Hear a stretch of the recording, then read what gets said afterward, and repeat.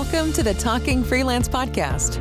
If you're new to freelancing or looking to maximize your success on platforms like Upwork, you're in the right place. Each week, we invite industry experts and freelance superstars, where we unpack their strategies and hear their stories on how they launched and grew their own freelance businesses. Here's your host, a successful entrepreneur, freelancer, and success strategist, Leah Myers. Welcome to the Talking Freelance podcast. I am super excited that you are all here today to listen to this fun episode. I am bringing Mashon on. She is a past middle school teacher, now living a nomad life, traveling all over the place.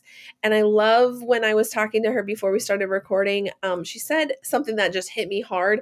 And it's like definitely where I see myself in the future is home is where your suitcase is. Like, I love that. So I will let you kind of take it away. We're going to talk through like a year in the life as a digital nomad, and we'll just get started. Welcome. Thank you. Thank you so much for having me. I'm excited to be here. Yeah. I'm excited to learn more about what the nomad life is and what your experiences have been and any tips and tricks that you want to share if there's any other people out there that are excited or have the desire to, live that same lifestyle.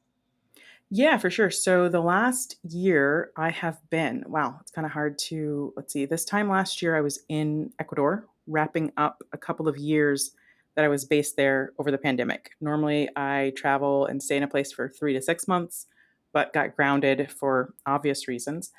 So last year I left and went to Argentina. I spent about 3 months traveling through Argentina, was absolutely blown away and blessed to achieve a lifetime dream of going to Antarctica while I was down there. And after that, I transitioned into Europe because I've been in South America for the last 4 years. So I slowly came up from Argentina, visited some friends along the way in different spots in Europe before settling in Croatia, in Split, Croatia for the first 3 months of, spring transitioning into summer, March to June, roughly. After that, I've come over to England, where I am currently. So, Suitcase is downstairs under the bed. So this is where home is for right now. This is my second summer in England because I've made so many amazing contacts while traveling. And one of them is one of my closest friends.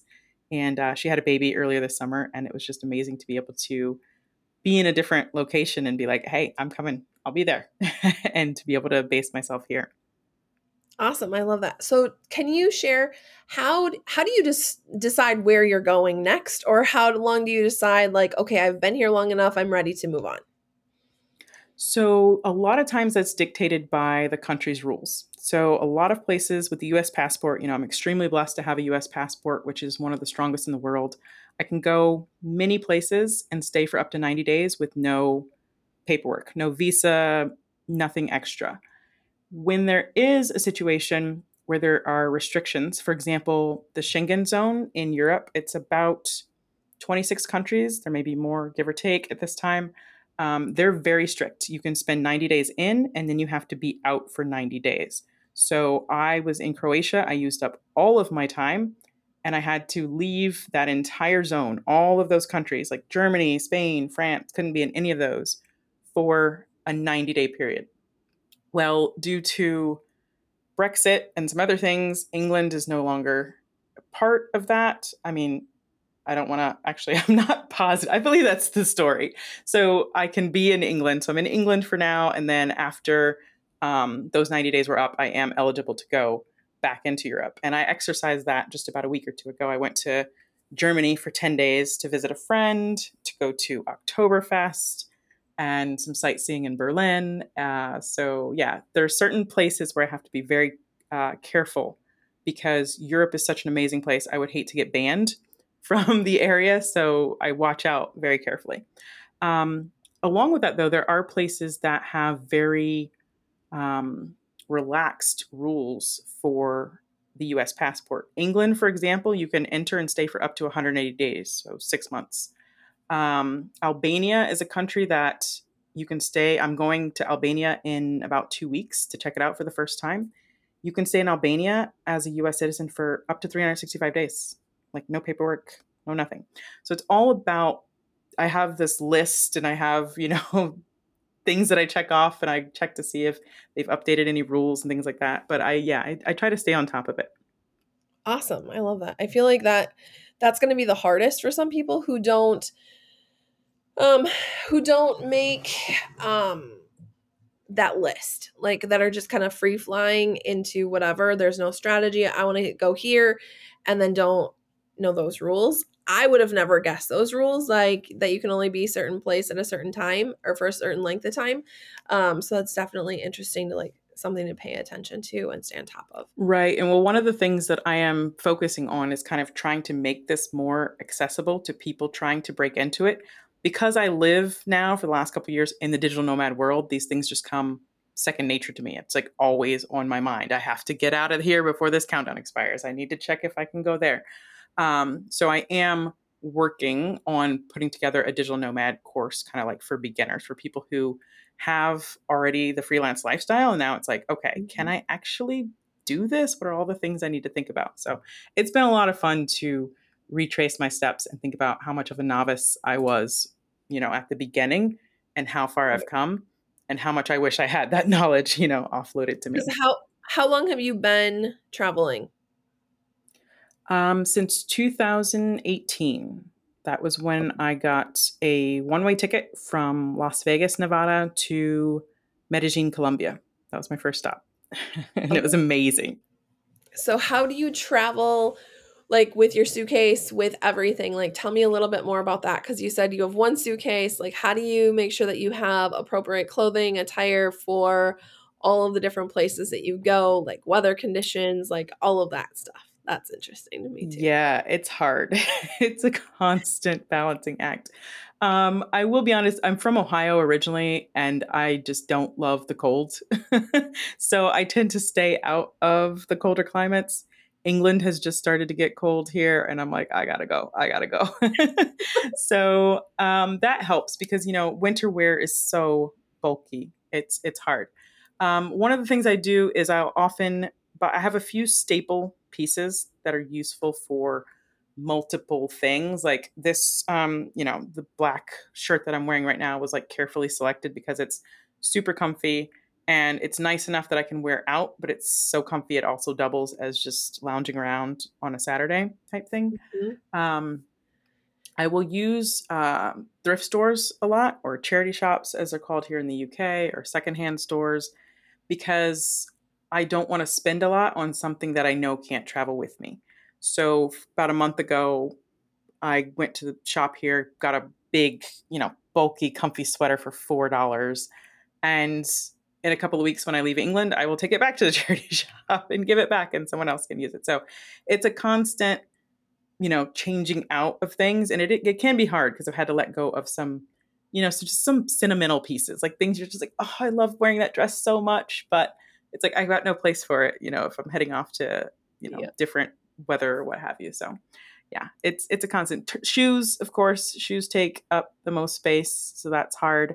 I got rid of my hiking boots last year after spending time in Argentina. And I was just like, I think I'm done with hiking for a while. So these got to go. They take up too much space. I'm sure it's had to have been a transition since you started traveling of like your mindset of like the things that you hang on to. I feel like do you value things less? So, yeah, that's an interesting point. And I have gone through a couple of different things in life that, yes, have made me, I would say, I've learned how to let go of them sentimentally. Um, I value things that are very useful in my travels, and I have learned not to get attached to other things. Anything could be lost. I have had my luggage amazingly only, knock on wood, but it was lost once, just last year, the first time. And I've taken hundreds of flights. Did find it. I had an air tag in my suitcase, which is another great idea. Like always use those. I knew where my suitcase was days before the airline. Like it was an absolute mess. But yeah, I've just learned not to get attached to things so much, which I think has been a healthy approach to life. I have multiple times in my life gotten rid of everything and started over. And part of that lesson, I think, was when I started this journey, or when I kind of realized I needed to change my life years ago. I was 30 years old. I was in a relationship. I had a house with my partner. And when we split up, I told him, I was just like, I don't know what's next for me, but I just keep everything. Like I didn't want all the stuff anymore, right? Like it was kind of a fresh Mm-hmm. starting over in a journey into minimalism. So I've learned how to let go. I've learned how to disassociate from something having huge amounts of meaning to me because I can't carry it with me. Now, someday when I settle down, I don't know, I could go the other way. My house might be just like filled with stuff just because I've spent these last few years with so little, but we'll see. Yeah.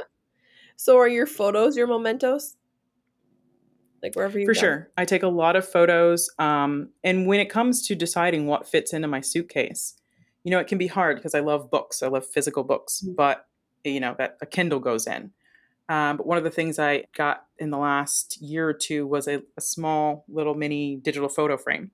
And that way it's sitting on my desk right next to me right now, plug it in every morning. And it's all these pictures of my friends and family and times over the years so that it's not just, stashed on my computer somewhere, but that I'm actually reliving and remembering and thinking of all the people that are important to me, multiple times a day. I love that. Absolutely love that.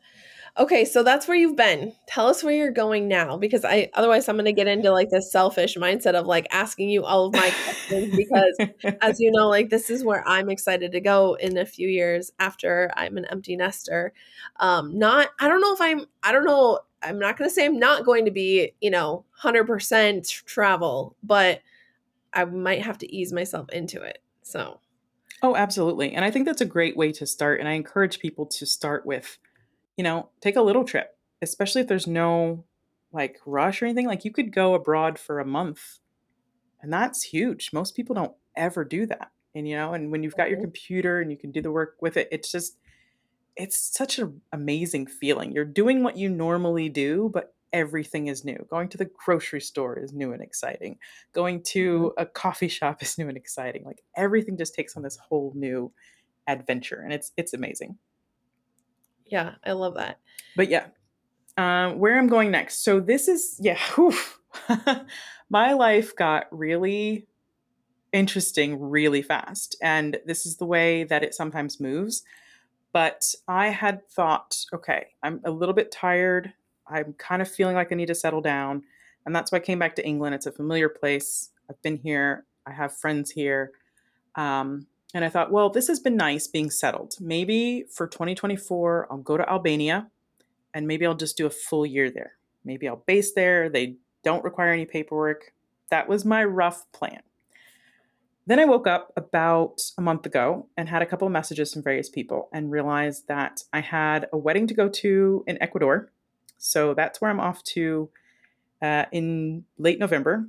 Made amazing friendships there in the years that I was there. And I have a wedding then.